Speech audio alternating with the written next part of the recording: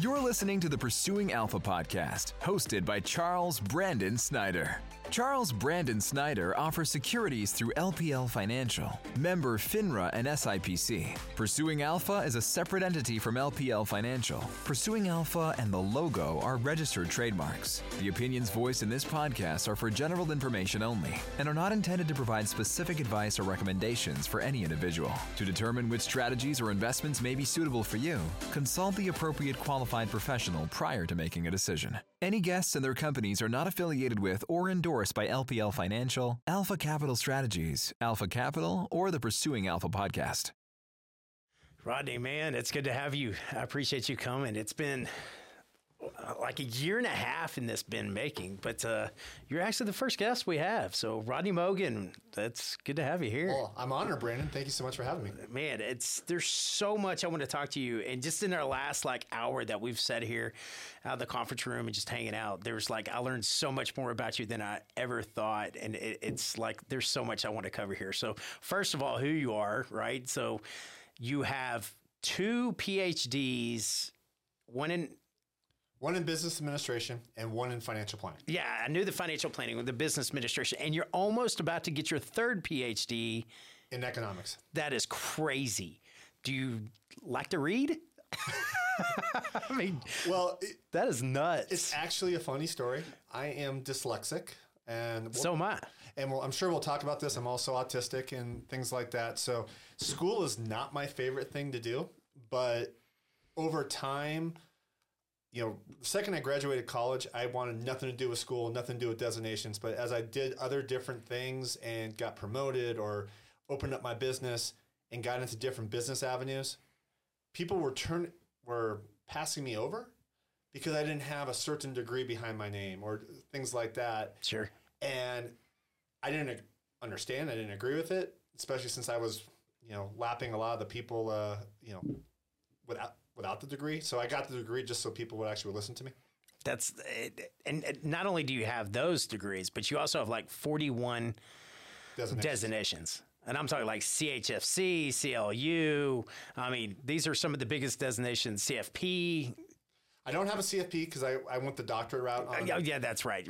But I do have... I'm a doctorate in financial planning. Why do I need a certified financial planner? But I do have a CFA, so I am a certified financial analyst. Yeah, that's the hardest degree, I think. Correct. It's like nobody understands this. So I always explain it because we have a CFA on our staff, Marco, right? And so I always explain a CFA is like taking the law test on 3 different subjects, 3 different years in a row. And if you fail one of those, you're starting all over again pretty much for that year. I mean, it is, you have to be wicked smart to, and just really dedicated. I think a lot of it's the dedication just to spend that much time learning about the markets. It is. And it's also just about understanding the derivatives, the different things, the variables and stuff like that, and understanding how it works with the test world and then also just in real world. And where I actually failed the first test twice. And so I don't like to think I'm the smartest person, but I persevere on it. And the problem was I kept confusing real world with test world. Yeah, right. And, so I think that's the biggest thing is, I've now understand academic world, test world, and real world. And what I like to always say is I kind of merge all 3 together and can explain it to everyone. And I like to say that I like to make the complex simple. Sure. I think they're really been around a lot of guys, but I found out that the most gifted guys in our industry or the most successful guys also do that same thing. Is if you can make the complex simple, and you could talk on the levels of the person you're talking to is really where that, because sometimes you're talking to somebody that's very sophisticated and understands it, and they want to have a deeper conversation about the analytics of derivatives or whatever you're having the conversation about. But I think that's the intelligence is that, in my mind. It's like if you can read people and also understand where they're sharing information, that disconnect of that is always the most interesting part to me. I like it. I like the teaching side of it. Yeah. I think financial planning at its core is just you're a teacher, you're an educator. Yes. And that's one of the things that I love kind of working with clients and doing on. But not only this, so we're going to get to a whole lot of stuff, but I got to bring this up because I just found out about this. You are literally the largest or one of the largest landowners in the United States. You own 1.5 million acres of farmland. Yes. That is crazy. And a lot of this inherited through families going back to the 1900s? Actually, 1800s, 1880s. 1880s, and that's nuts. I don't want to tell anybody where it's at because I just right, and so it's all held right in trust and all that other stuff. But my point is, 1.5 million acres is. I mean, I thought it when I heard that, and I don't even know if this fact. Ron looked this fact up for me, but isn't it Bill Gates now?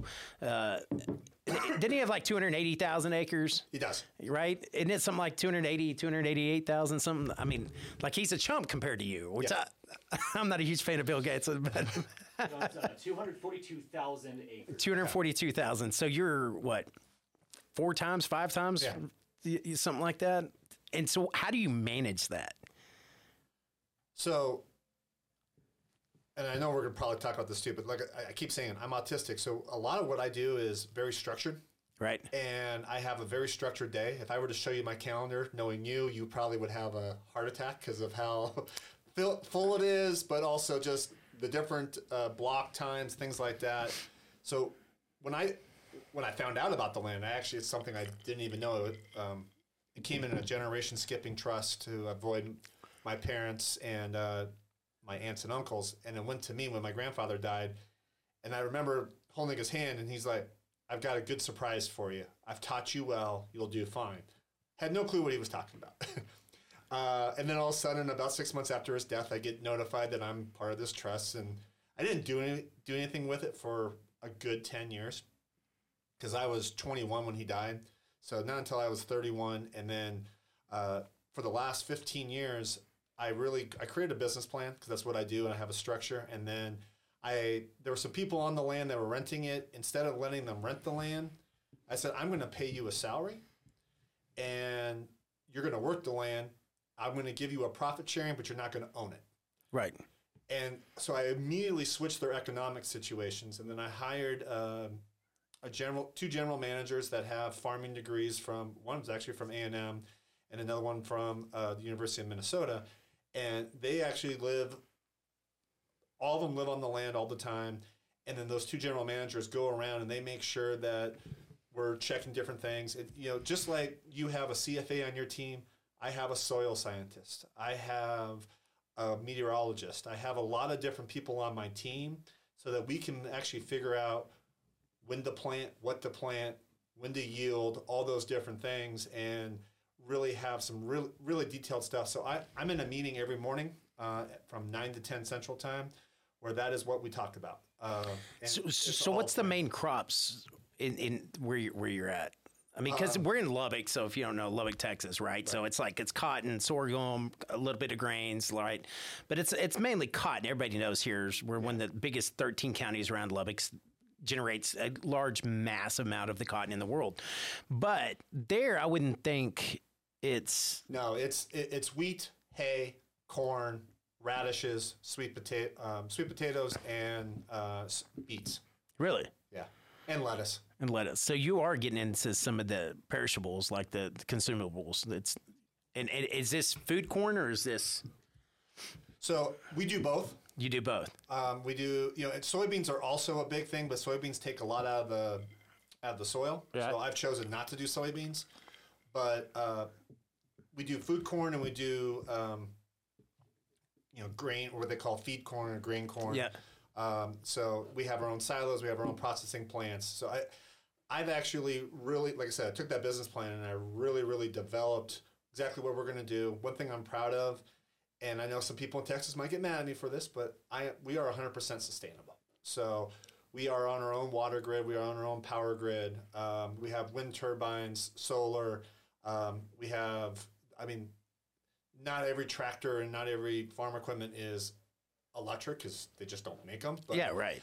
But so you're as close as you can get to. We are as close as we can get to. We also have some hydroponics so that we can grow radishes and other stuff that we can't normally grow on the soil. We have it in warehouses that are kind of greenhouses. They're 6 stories high, and it's all hydroponic. Very little very little soil or fertilizer is needed, which really I think is where we're going to be going, because especially with what's going on with the fertilizer market, I know a lot of farmers, a lot of ranchers are hurting. So explain that. What's going on in the fertilizer market? So it started back in February of last year when Russia invaded Ukraine. Over 96% of all the raw materials and also the finished product for fertilizer comes from Russia and Ukraine. I did not know that. And so when Russia invaded Ukraine and shut down the ports, fertilizer went up almost 1,000 to 1,500%, depending on where. Now, a lot of farmers were lucky last year because they had already... Yeah, they already planted and they already passed the fertilizing stages. Well, they hadn't planted, but they had already bought the fertilizer contracts. Okay? But now, this year, fertilizer markets are up. We don't have the same plants that they do over there. We don't have the same raw materials to actually make the fertilizer. So fertilizer itself has gone up about 800% from February of last year. And so some farmers, depending on the size, may have had a contract for about $1.5 to $2 million. I know that sounds a lot, but $1.5 to $2 million for fertilizer to fertilize their farms. Now that same $1.5 to $2 million is probably about $5 to $6 million. That's crazy. So if you think about how that's going to affect food supply, oh yeah, it's going to be crazy. And this is a great point to make right here. This is where I think the crop inputs right now to produce any crop today is just astronomical. I was talking to a good friend of mine, Jeff Miller. We were talking about, I don't know how the next generation is going to grow food. It is something that is and I'm just a planter with, here in West Texas that I deal with, a couple of dozen farmers, right? Now we're in West Texas. So, it's more of a way of life. It's a way of life, but they're pretty good sized farms here, right? It's not like you're in the Iowa states and it's 300-400 acres. It's 5, 10, 20, 30,000 acres is what some of these farmers are running. Everybody thinks that's crazy if you're hearing that from a national, but it's really not, right? It's very flat land out here, and they've been doing it for 100 years, right? Correct. And so it's nothing abnormal here, but when you get further north, and that's when you told me kind of where you were at, I was like, that's insane. So of that acreage, I got to ask this, how much is continuous? I'd say about 65% of it. Really? Yeah. That is crazy. You got minerals on that too? I do. That is nuts all the way around. We're going to have this. You're going to have to come back for another podcast because a good buddy of ours is also on the mineral side that's coming on, and he's talking specifically on the different types because nobody understands how minerals work. Right. It is absolutely, he has to tell me 3 different ways on what net mineral acre is compared to a royalty acre compared to, it gets crazy. It's very confusing. It is very confusing on there, but a great deal. Come back from that. So you're doing all of it, right? So you got the royalties, right? You got the surface, and so now you're doing solar. There's nothing you're not doing on this thing. So how many people are employed on that? 433 right now. That is crazy. So you got 433 people. Yeah, and we're looking at, do we add more? Do we contract a little bit, get a little bit more responsibility? Because again, like I was just talking about, the commodity prices, the crop inputs are too expensive. How are you going to make a profit at all? Correct. So because we actually were so sustainable last year, diesel wasn't as much of an issue. Now you still have to power tractors. Yeah. Some of the tractors are hybrid. We've got them, but they still use diesel. Now we actually do our own shipping. Last year we bought 10 electric semis to do our own shipping, mostly for, we sell acidophilus milk. So basically it's the raw milk. You just put it in a bottle and send it, but you can only send it for 4 to 6 hours. So our trucks are all electric. If they were diesel, we would not have made a profit on that. So I'm with you about your friend of how are the next generation going to farm, because it's become a really big business. And luckily I've been able to counter the big agricultural businesses, but there's also other situations like with Monsanto where they really put out all that GDM food out there and seed, and GMO food and seed, and they then try to sue a lot of farms saying that the technology, right? The technology patents are inside of it. Now, there's 2 sides to that, and I don't want to go. No, I know. Right. So let's let's explain what that is, right? So the two sides, one side of that is, well, you wouldn't have yields near what the yields are today. I mean, I look back when I was in high school, farmers on Correct. Right, they were happy if they were getting 1.5 bales. Now you're getting 3.5 bales, right, for cotton. So I mean and you expect that in today's. So the patents and technology that's went into the seed, right, way less water now usage, which is huge here in West Texas, that I understand. I have no business, explaining this, but right. So I get to see the surface level, right, as talking to these ag producers. But then there's the flip side to that. You got a round baler now that costs what, $780,000. So I mean, I got 3 right now that I'm talking with, and they're in their 20s and 30s, and they're literally going, "Hey, Brandon, like, how am I eventually ever going to learn own land?" And I'm going, well, I mean, by the time you make your equipment payment, you make your input cost payments, right, and you're living, that's really, really hard. So all these old ag guys that are passing stuff off, the next generation doesn't want to farm. That's a big thing, right? So there's a lot of complexity going into it, but there's two sides of that coin. Exactly. Saying, how's that going to work going forward? I don't have an answer. I'd love to. Well, I mean, managing the size of a farm you have, how did you? I mean, granted, you're incredibly gifted, and we'll talk about. I mean, you're gifted in 2 different ways too, but it's also kind of autistic is right, but that also gives you laser focus. I would think to be able to do some of the things you're doing is crazy. But how are you being able to even estimate what your operations are going to do to make sure you're not taking risk? Are you marketing your crops too? Are you hedging them? Yes. So that is one of the things that my grandfather taught me. And, like being autistic, one of the things is I was limited verbal. I really said very little words until I was about 16. And the only person I really ever talked to was my grandfather. And so from the time I was 6, every summer I would go and I'd spend 2 months on his farm in his state. And basically he would teach me everything. And one of the things he taught me every morning, and I still do this to this day, is I grab the Wall Street Journal Monday through Friday. I pull up the commodity section. I look at those pricings, and that's how I actually plan what we're gonna plant. I look at the market. I know what I can already kind of. He showed me that I can kind of see what the trends are, what the different things are. A lot of farmers, and this is controversial, but a lot of farmers will look at the farm bill that gets passed in late December every single year, and they'll make their planting decisions based on the subsidies. I would agree with that. I have not taken a federal subsidy on the farms at all. I don't do that. So I do take a lot more risk. But by watching the markets and knowing the markets, and it's something I do every morning at 5 a.m. I study them every single morning, and then I read the Wall Street Journal as well, like I said. And we make decisions. And there's a lot that goes into it too. So what's that decision process? So give me an example there. Yeah. So I'll give you a great example with wheat. Okay. All right. So wheat it's not necessarily takes a lot of nutrients out of the soil, but it needs a lot of nutrients in the soil to grow. And you got to figure out when you're going to plant it, and then it's got a long planting cycle or growing cycle. But back in February last year, again, when the Russia-Ukraine situation happened, because of fertilizer, because they also have a lot of wheat that comes out of that area, wheat contracts spiked. I won't say what the price was, but they went up almost 700%.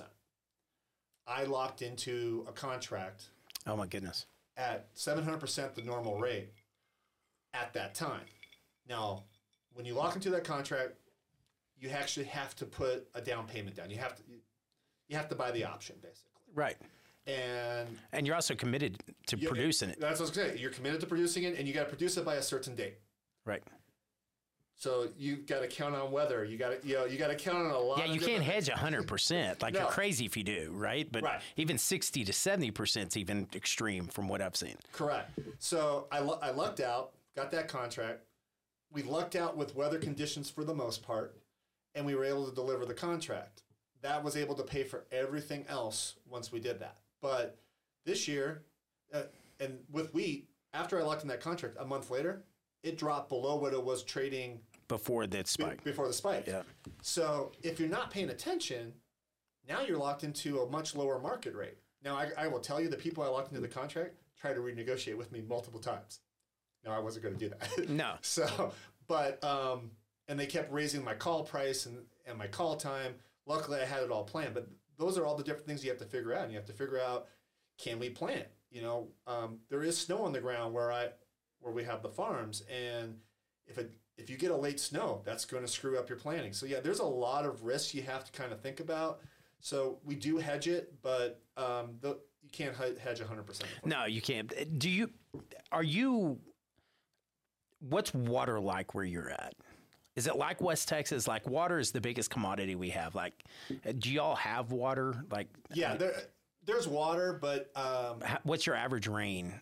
Like here in West Texas, I think it's like 18 inches is what all we're getting. Are you getting that 25, 30, 40? No, it's about, it's probably about 30, 35 inches of rain, but they do get snow. Now this year they're getting a lot of snow, but the last 3 years they didn't get a lot of snow. Sure. And what you want is you actually want about anywhere from about 3 to 6 feet of snow, because believe it or not, and this is something I learned a couple years ago, is snow, when it melts, actually has some nitrogen. I was fixing to say, it's all the nitrogen that goes into the soil right there. It goes into the soil. Yeah. But you don't want too much. If you've got 8 feet, 10 feet, you're over nitrogen. You get way too much nitrogen. So the ideal thing is about 3 to 6 feet of snow. And especially if you have some warm days throughout the winter where it will melt it a little bit, but not too much. So right now we're at that 6 foot level right now. So that's cool. That's good. So you're ideal there, and you get the nitrogen from there, but you're not as irrigated. Y'all don't have to worry about pivots and doing row crop. Is it row crop farming, or are y'all more modern now where it's all flat and?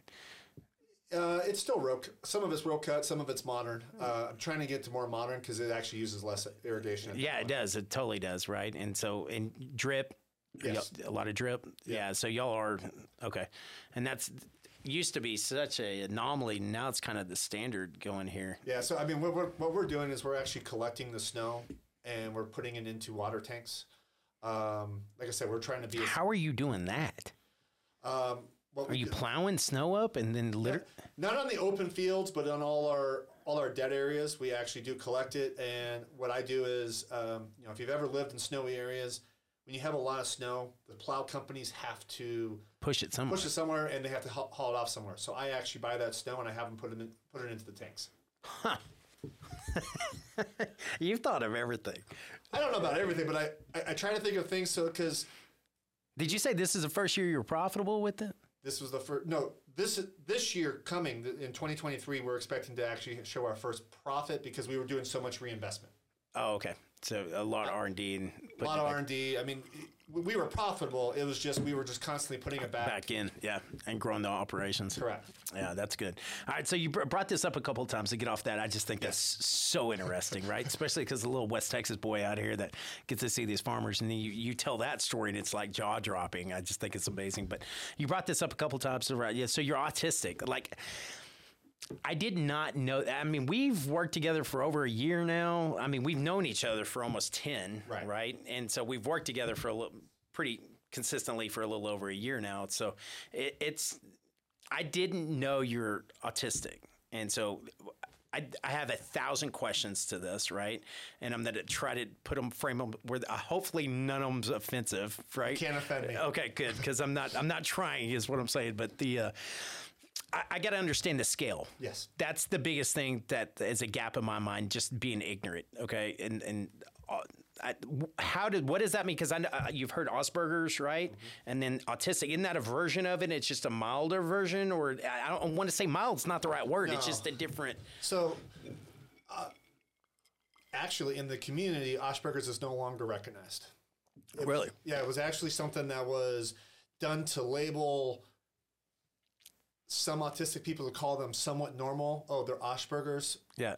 And so they're not truly autistic, but they're not truly normal or See, I already stuck my foot in my mouth on the first question. No, you didn't, because no one really knows this. And I never would have known that. Yeah. And so, but basically, what they now refer to it as autistic spectrum disorder, ASD. Okay. And trust me, I call myself Aspergery all the time, or Asperger's, basically all the time. But some people will actually take offense to that, and you do have a pretty wide spectrum. You've got people that, and the funny thing is, and I call it funny, is when I say I'm autistic, people go, "No, you're not," and I'm like, "Actually, I am." But what you see now and what you've dealt with me is 20 years of therapy. Sure. Of trying to figure things out. But you put me in certain settings, put me at a barn dance, or put me, if I went to your house and you had 50 friends, I would not be the same person that you're used to being with. Right. Because I would be off in the corner, I'd have a drink in my hand, and I would not talk. Social settings scare the you-know-what out of me. But when you and I have known each other on a business relationship, and it's stuff that I know really, really well. So I actually have to write out a script pretty much on everything I do every single day. I do a little thing that, hopefully I can say this, I do a little thing on LinkedIn called Tuesday Tactics, and I do a video. I've watched them. And I have one that's posting right now that says about adaptability. And I actually talk about mental adaptability. And for me, I have to actually adapt a lot. But when I adapt, I have to take a break. Literally close the door for a second and rewrite a new script of how I'm going to deal with that. So if someone's talking to me negatively, or something comes up in my life, you call and yell at me about something. Oh, I've blown you up once or twice, exactly. man. I don't mean to. No. It's who you are, and that's okay. But if you notice, I sometimes just say, hey, let me give you a call right back, or whatever. I have to literally just reframe my mind to figure out exactly what it is, write the script, and then I can call back, or I can deal with it. I can't do it as quickly as some other people can. I was limited verbal until I was about 16. Not because I couldn't talk, but really what I've learned through therapy is it's because I didn't really want to interact with a lot of people I was interacting. One of my best stories that I share, and I think this will give you an idea to your question, is my mom's a teacher. She's now retired, but she was a teacher, and I was at this really prestigious private school in Los Angeles because I got to go for free because of my mom. And they made you take these really stupid standardized tests every year from the time you were in first grade until I think I was 8th grade or whatever. I think they still do that today. And it was these things called ERBs. And when I started taking them, I looked at the questions. I'm like, these are stupid, and I started drawing pictures on the Scantron. So people today probably don't know what a Scantron is, but it's actually a sheet of bubbles that you actually just fill out. But the top score was a 10. I consistently got 1s and 2s.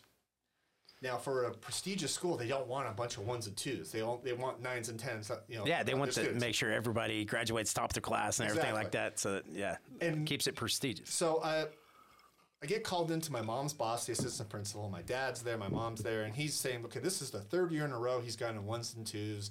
He's obviously not understanding the material. He's just not this school's, type of person. We also know he has social issues. He doesn't talk to people. Probably he should go into an institution. That might be his best path. And I remember my mom and my dad just have an argument in front of her boss, and she's crying because she's a teacher and all this kind of stuff. Yeah, what's best for her son. And right. Yeah. And I said, excuse me. Now, keep in mind, other than my parents, no one has heard me talk. And including my teacher and the assistant principal who's there. And they're like, what? And they're like, Rodney? I'm like, mm-hmm. What do you want to say? I'm like, what are my grades? Well, you have straight A's. So let me get this straight. You're saying that the test determines my intelligence, right? I'm like, well, yeah, it determines how well you're going to do in this world. Okay, so, and you're saying that because this is such a stringent school. Now, keep in mind, I'm 8 at the time. And I'm saying things that are, adult level conversations. Yeah, you're having an adult conversation at 8. And he's shocked that I'm even talking. And he's like, yeah, we have standards. I'm like, okay, so then you need to fire your teachers. Why? Well, because you just said I have straight A's. but you said this test is telling me that I'm not intelligent. That's way to flip the script, yeah, right? So why would I have straight A's if the test is saying I'm an idiot, right? I mean, that's a way to flip the script right there. Yeah. That's pretty ingenious. At 8 years old, that's really ingenious. Exactly. And so he looked at me and he said, okay, you can go back to class. The opinions voiced in this podcast are for general information only and are not intended to provide specific advice or recommendations for any individual. To determine which strategies or investments may be suitable for you, consult the appropriate qualified professional prior to making a decision. How did you find out you were autistic?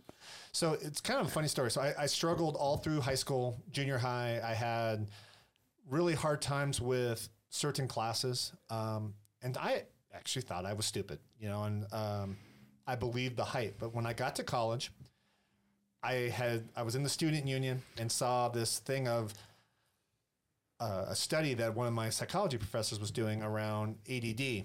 And I went in to apply. I'm thinking I'm going to be in the control group. I just thought I was stupid. And so he did a whole series of testing of everyone for this study. He was going to follow them all through 4 years of college. And he calls me into his office. He's my professor in this psychology 101 freshman year.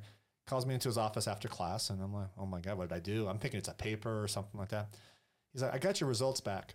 I was like, oh, okay. So when do I start? He's like, we got some work to do before you start. Oh, wow. And I'm like, well, what do you mean? He's like, well, I think you thought you might be in the control group. I'm like, yeah.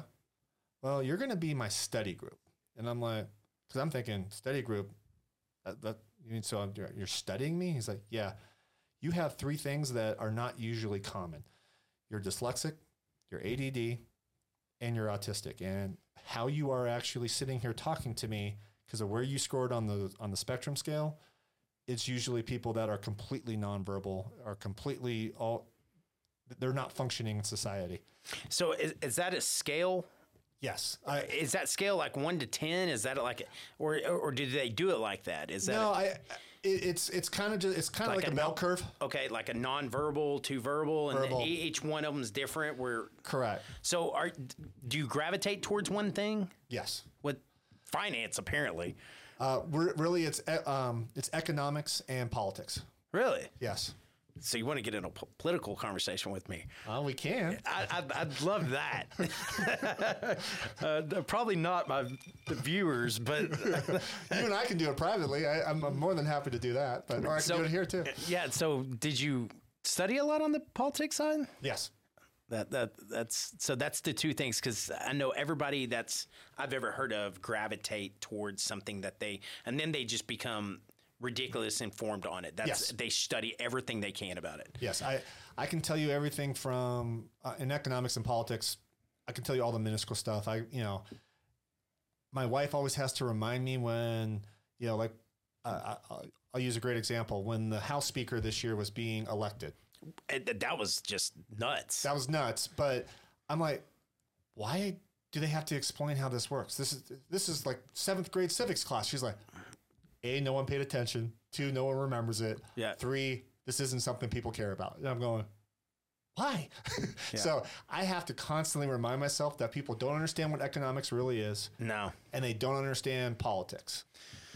I still don't think I understand politics, to be honest with you. I think it just turned into, maybe it's always been this way, just the biggest popularity contest where it's irrelevant on somebody's credentials of being qualified to do the job. I actually think it actually has evolved into that versus it being how it actually was.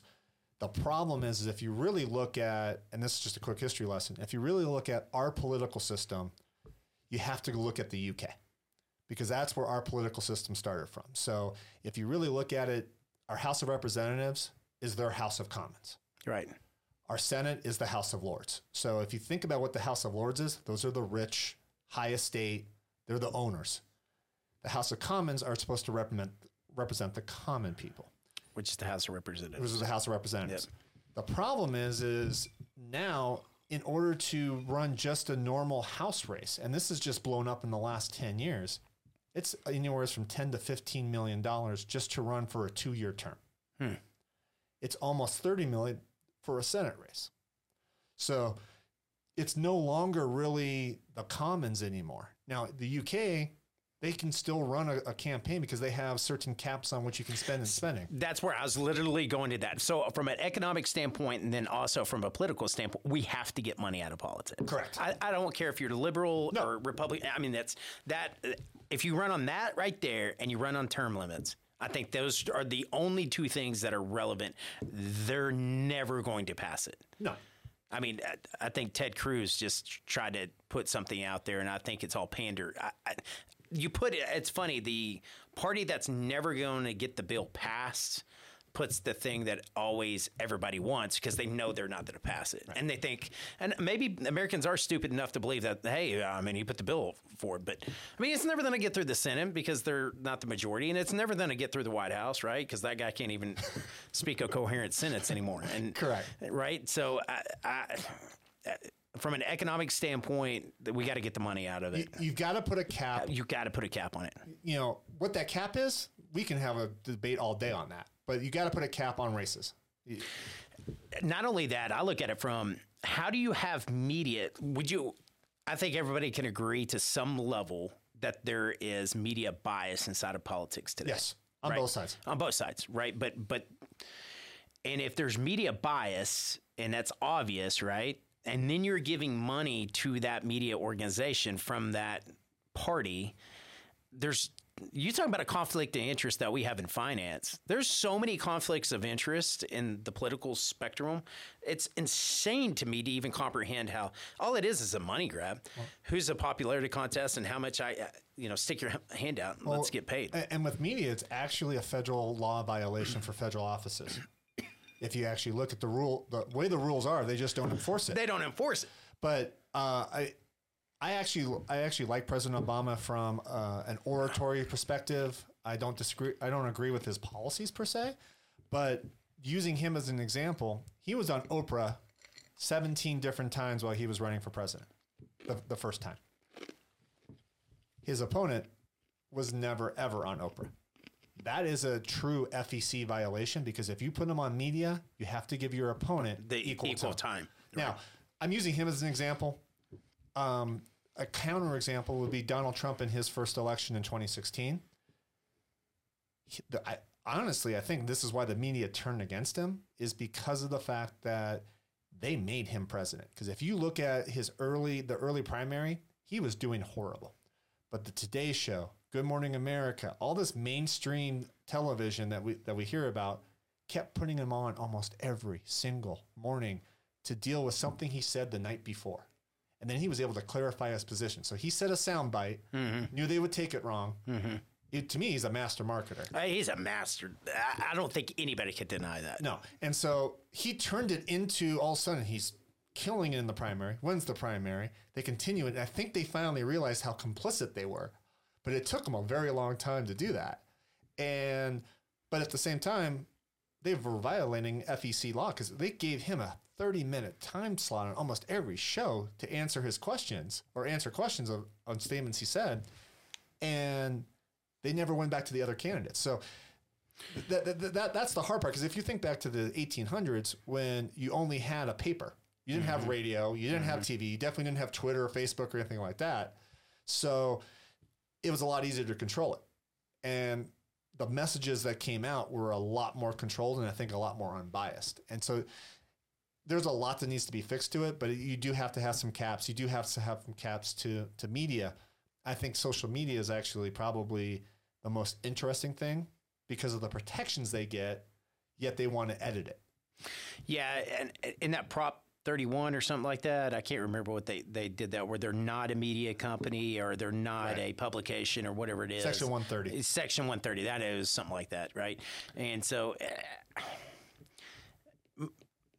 my point, and there's so many podcasts, I don't want to get too deep in this. Right. My point to the political sphere when it comes to social media or any platform is, right, you can't say that you're transparent and that you're allowing everybody to speak, then turn around and deplatform everybody and then turn around and promote all this stuff. I mean, have you seen ChatGPT yet? Yes.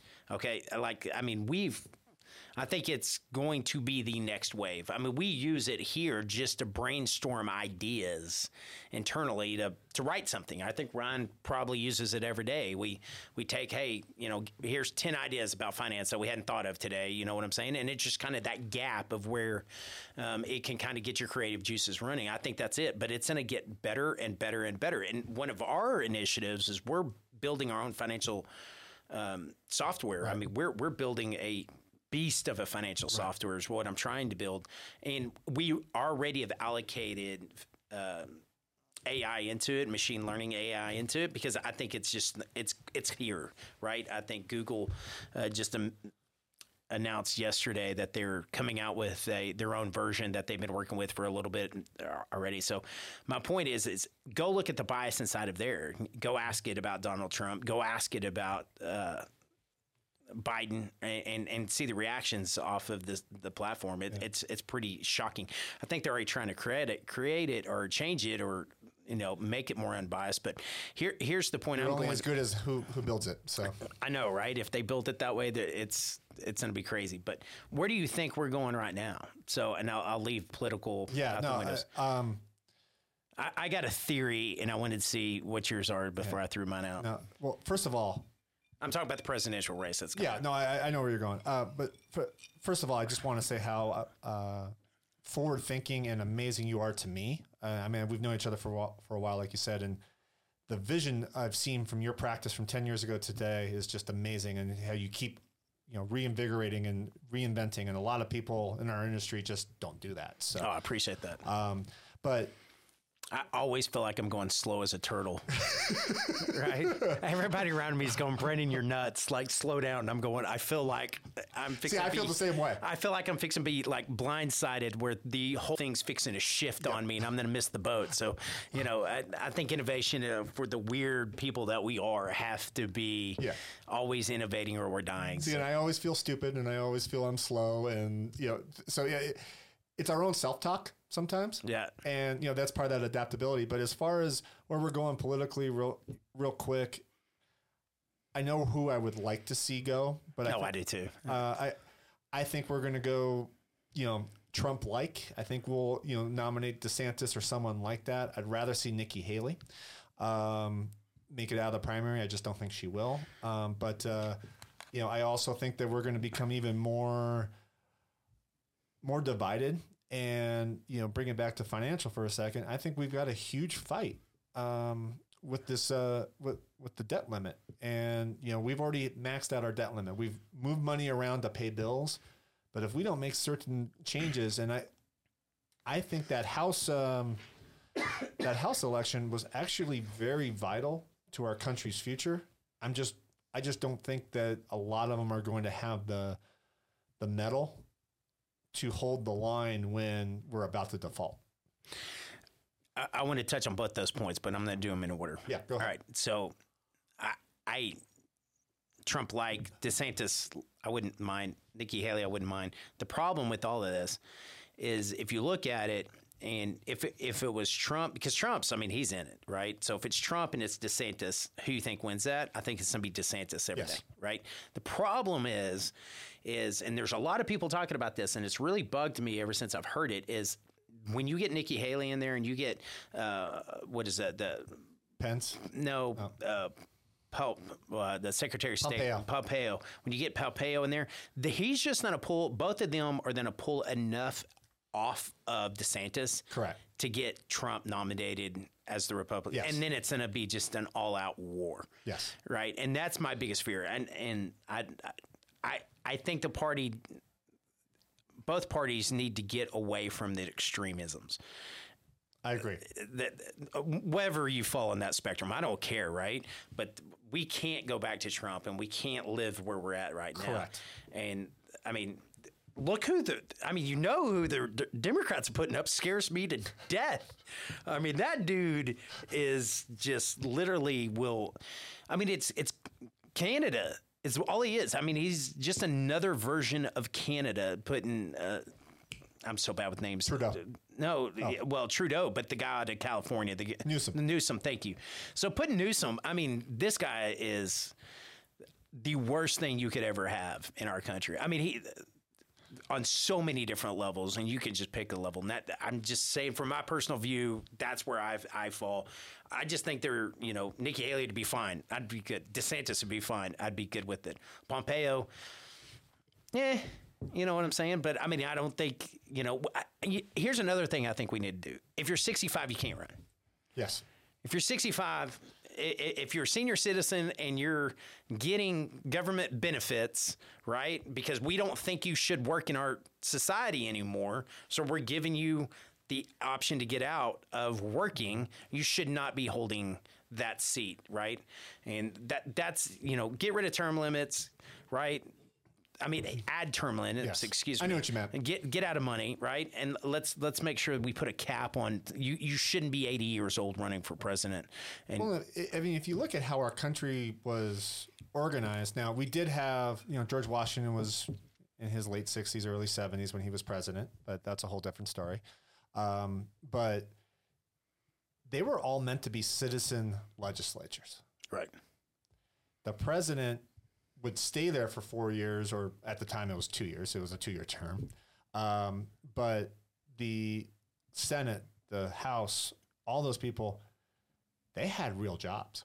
Yeah, they had to go back to the real world. They could do this for 4 to 6 years max, or 2, whatever. So, but my biggest thing is, let's cut their salaries.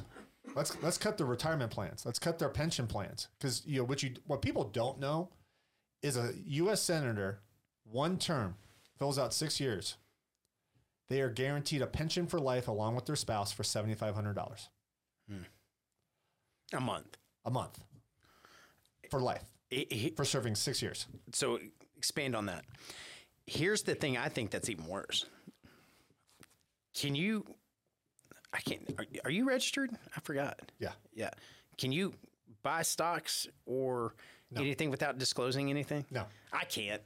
No. I mean, I'm seeing and the fact that Twitter shut down the follow the Pelosi, feed that shows every single tweet that they did. Yep. I mean, she's the greatest investor, one of the greatest investors of all time. It's great. It's crazy. You should not, by any means necessary. It's insider trading. It's insider trading. Come on. If you and I did that, we would be in jail. It's nuts.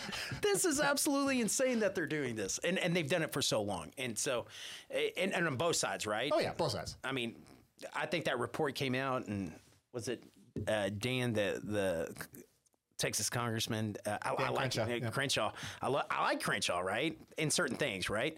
But I think he was number 3 on the most profitable trades, and I'm going you just shouldn't, right? I mean, I can't. I have to disclose everything, every entity I own, every asset I own. Yes. And they don't, and they have to do it like 20 days after they do it, and then that's kind of questionable if they do it then. And then you got so many black holes that they get to invest in, whether it's their own super PACs or... I mean, a great example last year is the chip bill. So this was providing, I think, almost $300 billion, $400 billion, which is a drop in the bucket, but of U.S. investment money to build chip like Intel type chip manufacturers here in the U.S. and invest in those manufacturing firms to bring it out of Taiwan, to bring it out of other different things. Okay, they had been working on that thing for 3 years, and anyone that had worked on that bill all had money in all the 7 major companies that would have benefited from it. They all invested after they started working on that bill. And then they were so invested in getting that bill, but someone broke the news that Paul Pelosi just had option or exercised $5 million in options on that because the vote had just been scheduled. So he already knew that it was passing. Right. How that's not insider trading, I have no clue. But, some of them don't always necessarily benefit directly themselves, but it's, they do it all through corporations. Their family, their second brother's cousins, that comes back to them some way. I get it. And they all do it, but it shouldn't be that way because, as you know, we have to disclose a lot. But even if you were like a CEO of a company or you were in the know in a certain company, certain things, they couldn't do the same thing. They would have to disclose it. They would have to, and they actually have to file a report. Yes, I'm selling X amount of shares. Here's why I'm selling them. So and so forth. And you got to give so many lead times. It's crazy. Yeah, and it should be that way, right? Correct. So and it's easy, and they're saying, well, why shouldn't we be able to invest in all this? Just make it where it's either in a blind trust or put it directly into, hey, you can only invest into mutual funds or ETFs, something that is broad sector. But even then, I don't like that, because if you like the semiconductor deal, you could invest into the broad sector semiconductor ETF, and you'd be, probably just as good, probably not perfect, but that information's in the past, everything's, but options trading, derivatives trading, leverage trading, all of that stuff should be off the table. The thing is, they already have that rule, but they have it for the executive branch. They have it for all the secretaries, the president, the vice president. They all have to divest themselves. Going back to Trump for a second, if you think about it, think about the whole big thing. He was the first ever business owner that became president. And for the most part, Jefferson and stuff had a business that I counted because he had Monticello and stuff like that. But true business owner where he had a corporation, he had to remove himself from the board. He had to remove himself from any decisions. His stock went into a blind trust. And now, yes, his sons became CEO and COO and stuff like that. And obviously they're talking, but, right. He had to really clearly make a clear firewall. Governors in most states, Texas is, same thing. They have to have a blind trust for any stocks, anything that are owned in Texas, companies that are in Texas or do business in Texas, so that they cannot affect that particular price because they don't know what's going on in there. Sure. So the fact that we already have that in place, but we don't have it in the people that are making the laws. Right. It's really, really funny. So they've passed the laws to require it for the people that sign the laws or enforce them, i.e. the executive branch. But the people that are actually passing it and negotiating, they don't want to have that because they're getting money under the table potentially. They're, creating different legislation. And so bringing it back to farming for a second, that's one of the craziest things is I'm in DC probably 2 times a month, one time for the financial industry and one time for the farming industry, because you have your big farming companies. They spend $20-30 million a year in lobbying to make sure that bills get passed to help them. Sure. And I'm trying to make sure that, hey, can we get a cap on fertilizer? Can we get a cap on certain things so that I can make food affordable for people? Because, really, vegetables, with as much of the inputs that go in, I'm not a big fan for subsidies. I'm not a big fan for price floors, but I am a big fan on price caps per se. Because otherwise, no one's going to buy my product, and it's going to go to waste. And, right now, what people don't know is we have a 37% daily food waste in this country. Where's that coming from, though? Is that coming from the restaurant industry? Because I always heard that's where it's really coming from. Or are you talking about, hey, this is something in a semi truck that we just don't have a buyer from it, and it's just going to spoil? It's not so much on the raw end or wholesale end. It's more about in the distribution warehouses because you can't get it out fast enough because some of it is perishable and health codes and health laws and things like that. But a lot of it's grocery stores and also and restaurants. But grocery stores more than restaurants, believe it or not. Grocery stores can keep the stuff on the shelf for about 2 to 3, 4 days and then they toss it. Here in Texas, in February they have. Every once in a while, they have ice storms. Well, the most recent ice storm in Texas, one of our most famous grocery stores, H-E-B, had to throw away, I should say. Yeah, that was all over the news in Austin. Yeah. Had to throw away over, I think it was 200 metric tons of food because it was spoiled, but it could still be cooked or different things like that. But based on health code laws, they couldn't sell it.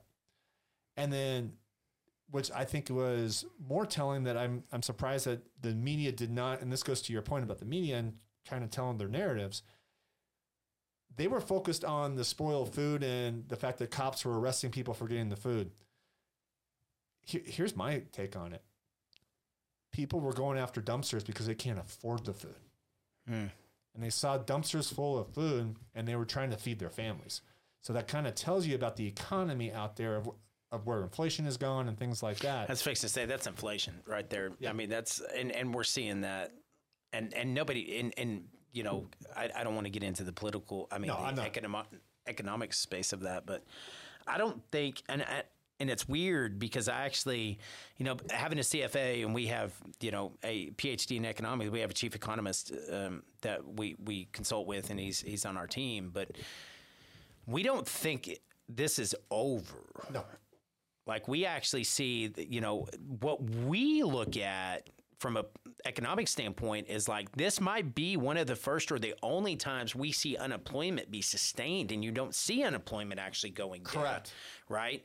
And this was a big, we have our investment committee meetings every Monday, and they're hours long, and they're deep dives into economics and where our holdings of our securities for our firm.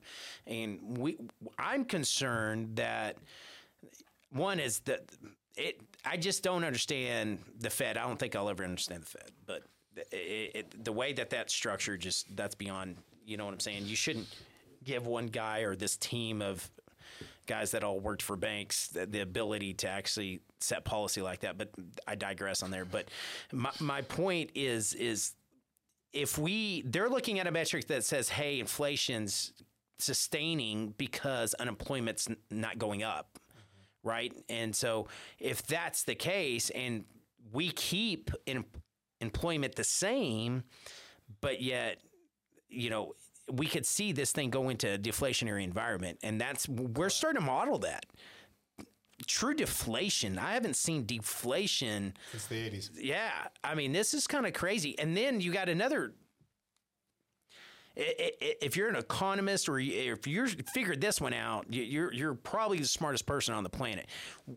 Now you got China locked up for 3 years. China's fixing to be, that's 17% of our global population is fixing to be able to buy, right? Mm-hmm. So that's why, I look at this and I think that equities are actually going to be a good thing because they're going to actually keep going because guess what? You're fixing to get this inflow of deflationary environment, but yet stocks might actually go up. Yes. It's crazy. It is absolutely nuts on where we're at right now. And we looked back from 1977. We looked back to World War II. I mean, I can't see any place where this has repeated itself. I mean, we're on really a new... Exactly, which is why, I mean, if you look at, as of February 2023, if you look at true economic definition, we are in a recession.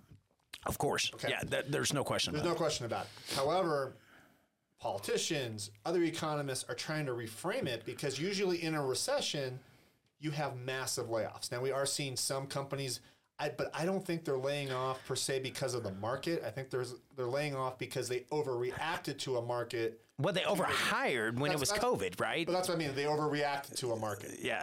And so they overhired, and they're just dialing that back down. Correct. Like everybody's blowing up Amazon for $77,000. They hired and they just laid off 18,000. Correct. Right? They're still plus 50 some odd thousand over a 2-year period. Exactly. So I think they're just trying to pull it back a little bit, but they're not necessarily trying to contract. And so in a normal recession, you would start to see companies like Amazon, Google, IBM, or whatever, contracting below what their normal, but they're still above where they were even 5 years ago. Right. As far as or even 2 years ago. Even 2 years ago. So it's just, they're just trying to just consolidate certain things. Twitter I think is an interesting case where they actually went below what they normally would carry, but I think that was because of ownership change, leverage buyout, all that stuff. Yeah, so he's trying to get costs way down because he overpaid for a company. Exactly. So I think that is a whole different, people are saying that was the lead of it. I think that's an exception compared to the rule. Now, what's interesting is Hasbro and Mattel, who have announced layoffs, and toys are usually a pretty good leading indicator. Pretty good leading indicator. But if you look at their overall employee levels, I think they just, again, I still, my personal opinion, I still think that it's an overhire for them, and they were just bringing back to normal levels because they're at the same level as they were now 5 years ago. And I think they just overhired to deal with certain demand with online and all those different things. So what's telling is usually when you have a recession, you have massive layoffs, and then you start to have slow rehires, but we're not seeing that as much right now. What we are seeing, though, is the number of small business starts are up almost 1,800% from 3 years ago. And so I think I didn't know that. So I think what people are doing is they're either opening up consulting or they're opening up small manufacturing, small different things because they came from a corporate environment, realize, and that's honestly how I'm in the role I'm in now. I was in a corporate environment. I started to get downsized, and I realized looking at my industry, it's going to continue to happen no matter where I go, unless I'm a top performer. So why be a top performer for that company versus be a top performer for my company? So that's what I did.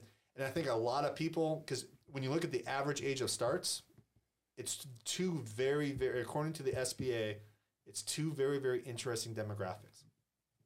The first one makes a lot of sense. It's people 55 and older. And if you think about, and I'm giving you a leading question because I've already given you the answer, but what is the number one discrimination right now in the marketplace? It's ages. It's age. Yep. Okay. So they're out there opening their own businesses. They also have the resources to do so. Okay. But the other demographic that I thought was really interesting was 22 to 25-year-olds. And why is that? Come out of college, they don't want to go out of college, corporate America, and they're ready. They're just going to do it on their own. Well, there was a study by the Federal Reserve. I mentioned the Federal Reserve, but there was a study by the Federal Reserve that actually asked college students, what do you need in salary? What do you expect in salary to do an entry level job? You know what the average response was? I bet it's like $60,000. Close, 78.5. Yeah, and even hiring my team is, I got to tell you, my team is I've done this for 12 years now, and the team I have today is the best. Yes, it is. I've had inside of. They're not to say the team I had before was any worse. It just we're clicking, right? Correct. Everybody's in the one vision. Everybody sees what we're trying to do. And in past cases, it was fragmented. I had another partner and great guy, love him to death, and he had a different vision than I did. So it was always these two different competing forces. Yeah, competing forces inside of there. So now everybody's going, hey, this is the direction I want to go, right? Get on board and let's go. And so I just got a really good team around me. But that is, I will tell you, this is the year I struggled most with hiring people. Correct. And this last year, I got the cream of the crop. I got great guys. I really got what I wanted. But it was always the hardest part is like I'm always stretching the firm's budget as far as employee costs just to get the guy I want.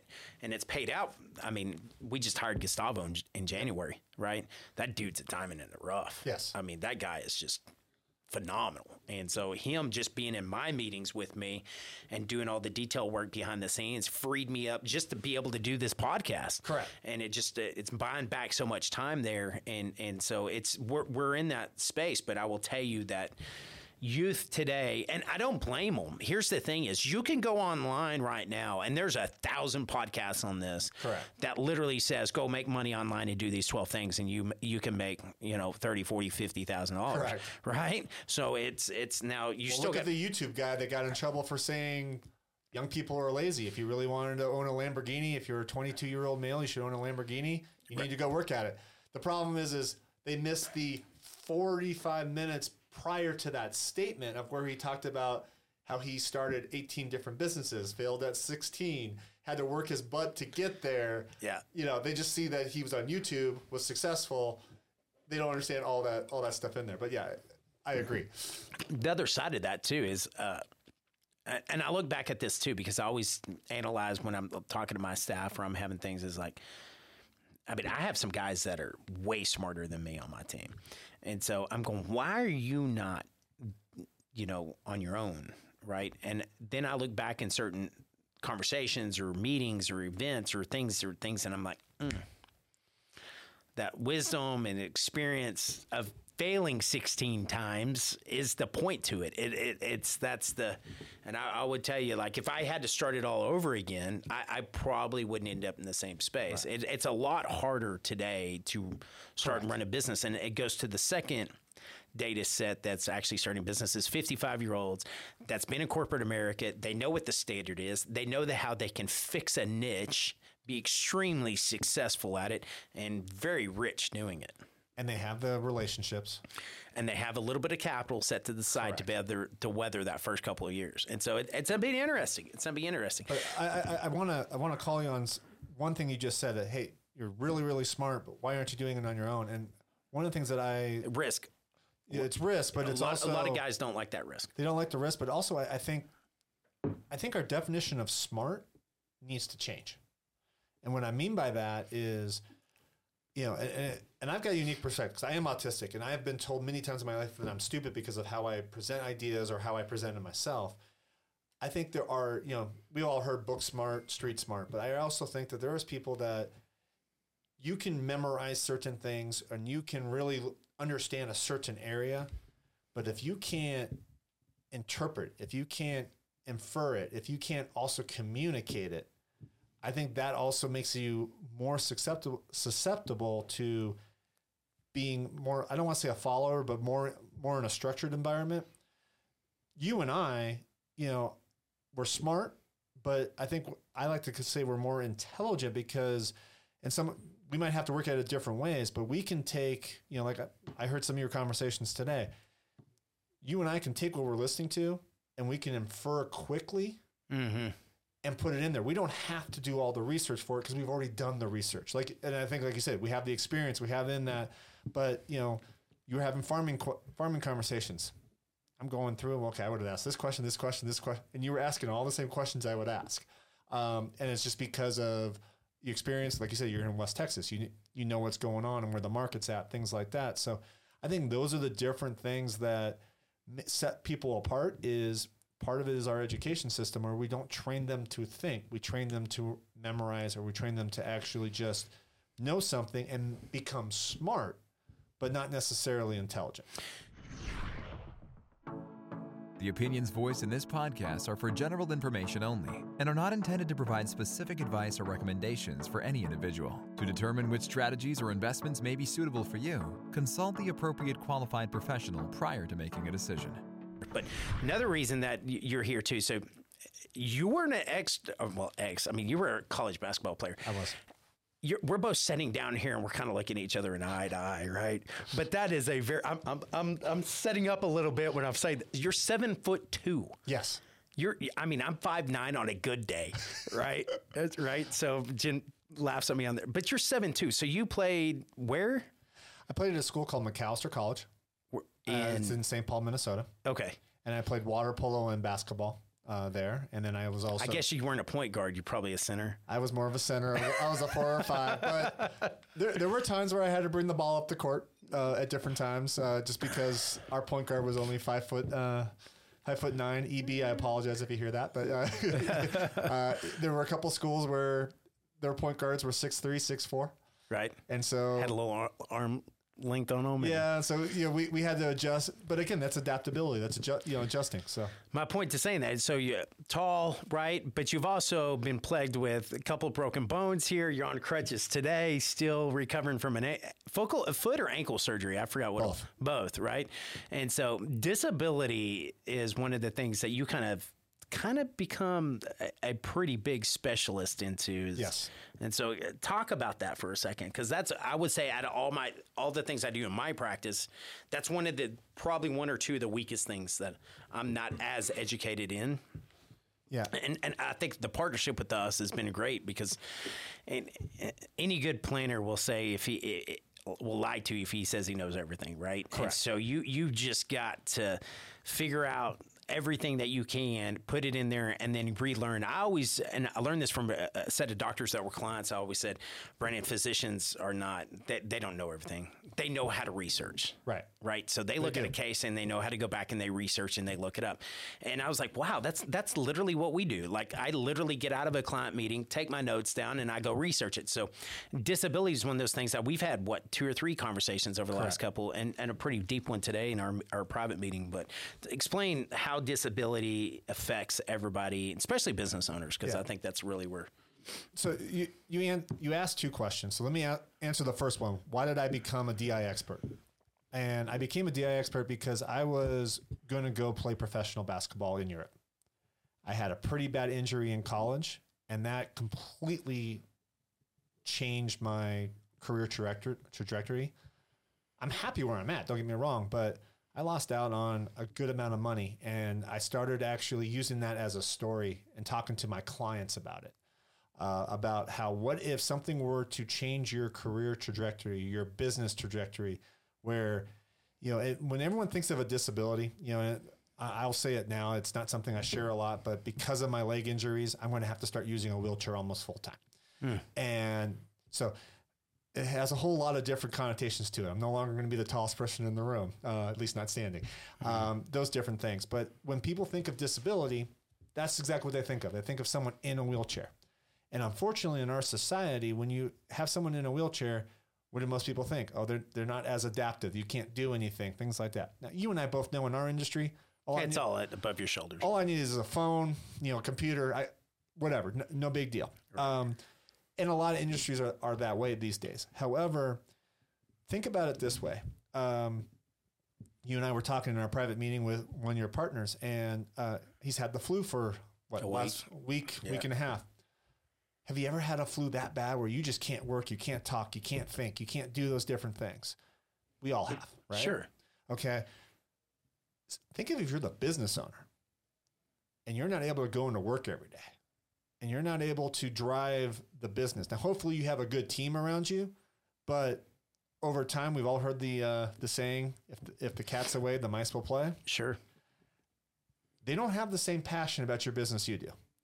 And from a business perspective, I think this is probably the most underinsured, underprotected, underdiscussed is probably the most important part with any business owner. We talk about wealth preservation. We talk about risk protection. We talk about all these other different things with business owners, but we never talk about their income protection. And that's what I don't use the word disability a lot. I actually use the phrase income protection, because what I want to make sure is that everything they work so hard to build up stays that way. And there's a lot of ways you can do that, both providing income for you, but also covering your overhead if you're not able to keep the business going, which keeps your employees in place, all those different things. So those are all different things I like to take a look at. But I think you brought a point that I was like, wow, because I like the law. I tell a couple friends of mine that if I did it over again, I should have been a lawyer. And my dyslexia always hurt me on that, reading and all that, and internalizing it from that standpoint. I got to do it, right, to be able to get it. But my point is you said there's some pretty prominent, and I don't want to put words in your mouth, but court cases that are going through right now on disability because of buy-sell agreements and the way that they're structured. And I thought that was really interesting, because touched on that for a point. And I said, I mean, we write what we call a modern buy-sell now. Right. It used to be a cross-purchase was the old way, but it's gravitating more and more like a modern. And then there's two problems with the modern here.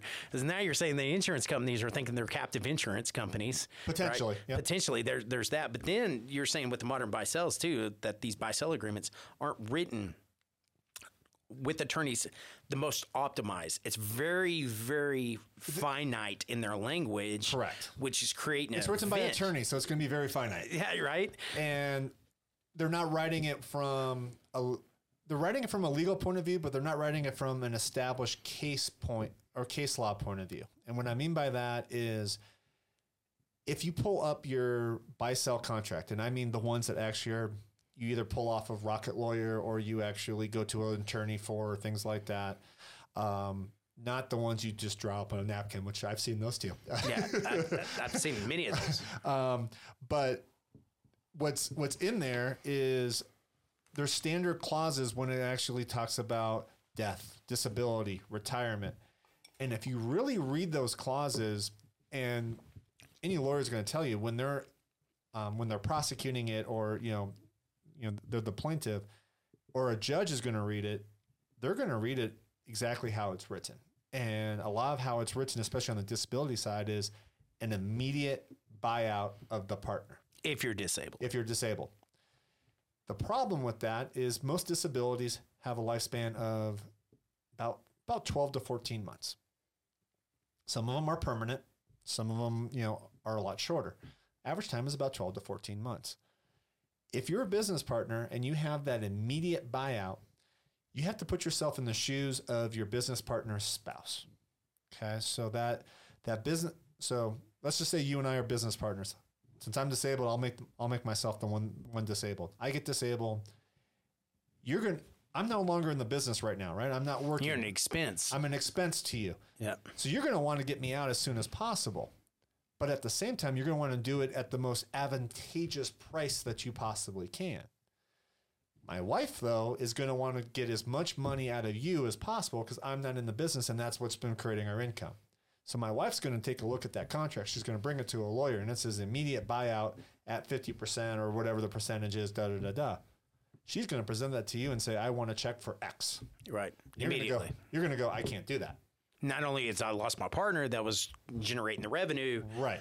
But now on top of that, I don't have the revenue to actually pay you full market value of whatever the multiple that you or formula you created inside the buyout. Correct. And then how do you determine what the market value is? Is it market value before I was disabled? Is it the market value now because I was providing X amount of revenue? Mm-hmm. All that kind of stuff. So that's where that clause needs to actually have less specificity and a little bit more vagueness into it of saying that after a year of disability or after X amount of time, this will come out over a 5-year period of time in cash flow. But meantime, it's for the next 12, it will be an equal share.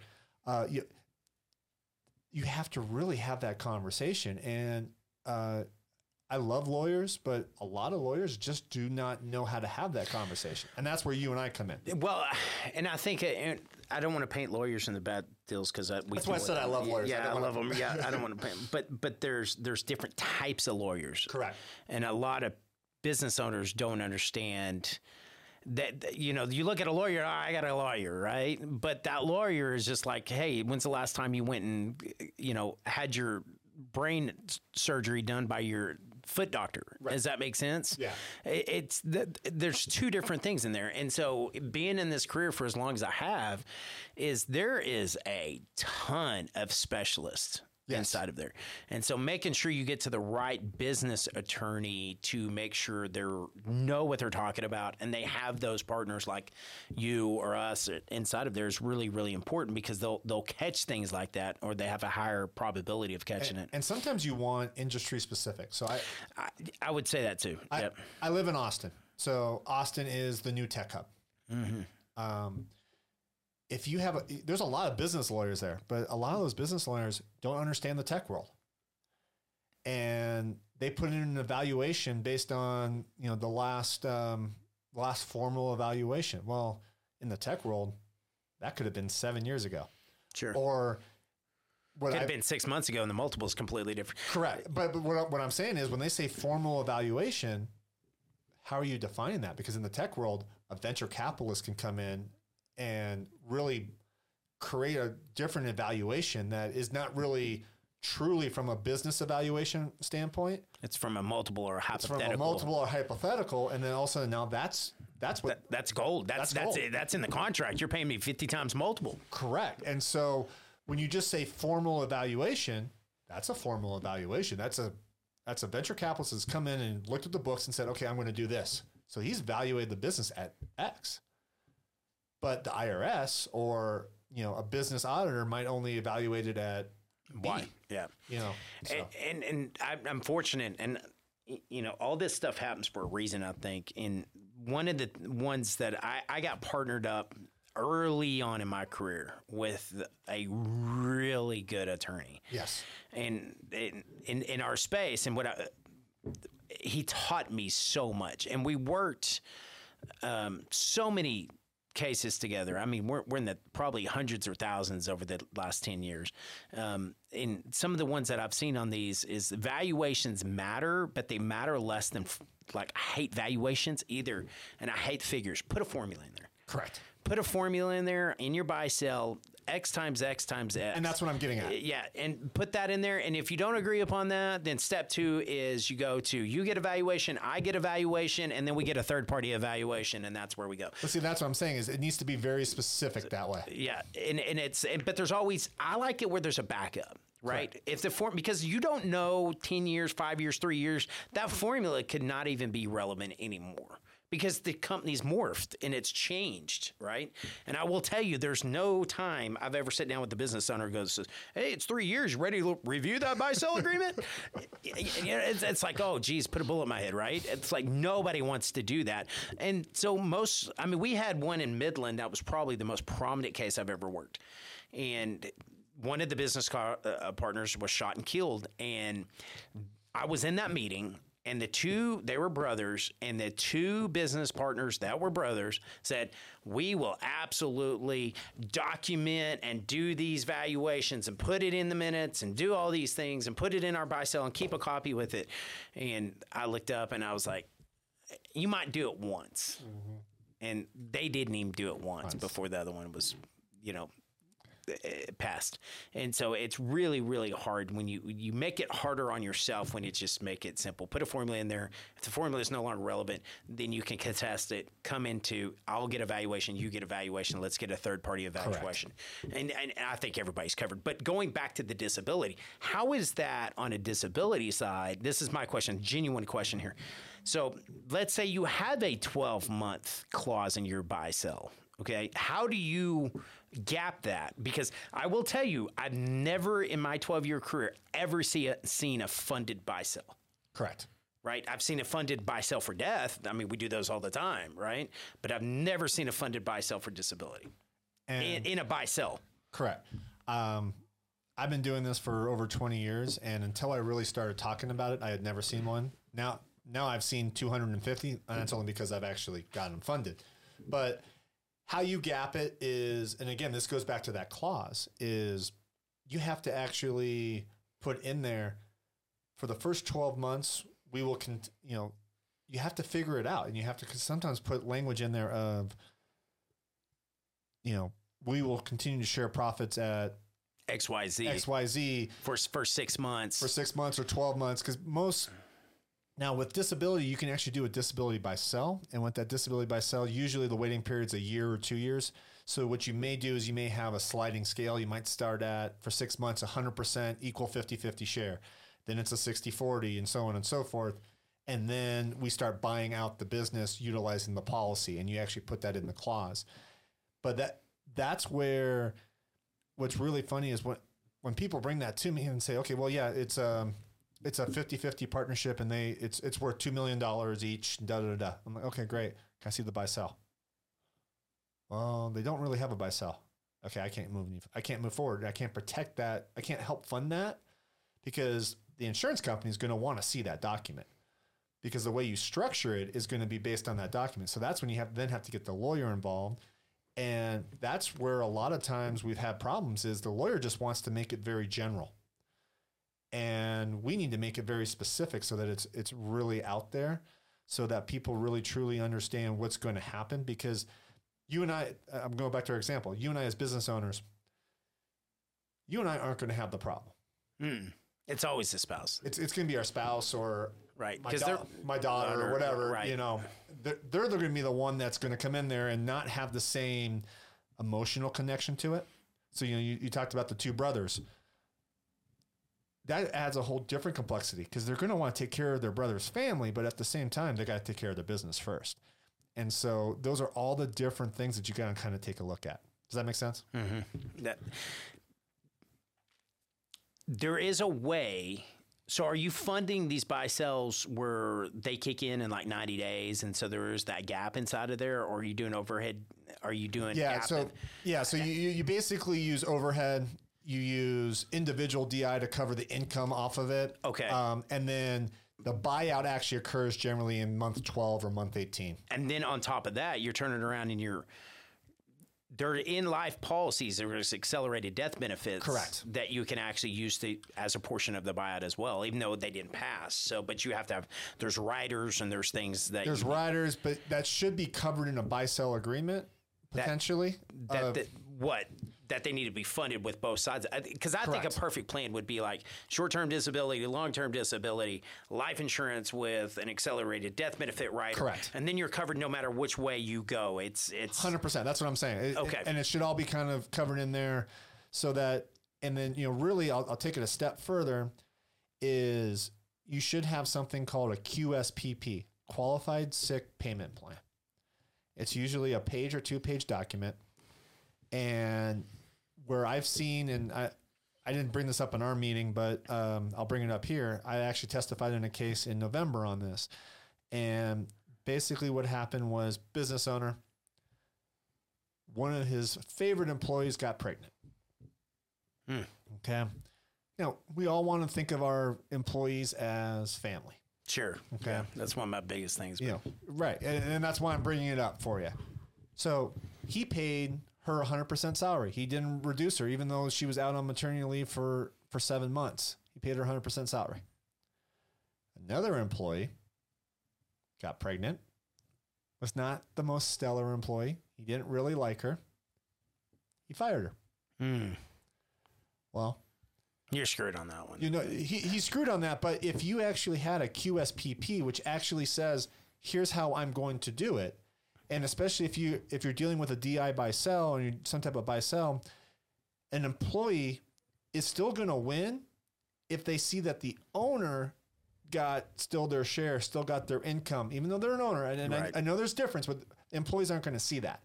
But if they see that this person is being taken care of and they're not being taken care of, they're going to sue. That QSPP will actually specify how you would cover that. And it can carve out owners are different. It can carve out executives are different, employees, all those different things. And I think that's a lot of things that business owners miss. And believe it or not, a lot of lawyers miss it too. Is that so? What type of lawyer really specializes? Because the main ones, a business lawyer. Is it a business lawyer? Because we use a business lawyer, but specializes in probate and estates and business structuring. Yeah, you actually is it an HR kind of an attorney that you're looking at? Is you want a business contracts lawyer? Yeah. So okay. One that's going to work in doing with contracts. Probably they do a lot of M&A work. They probably do a lot of stock work, things like that.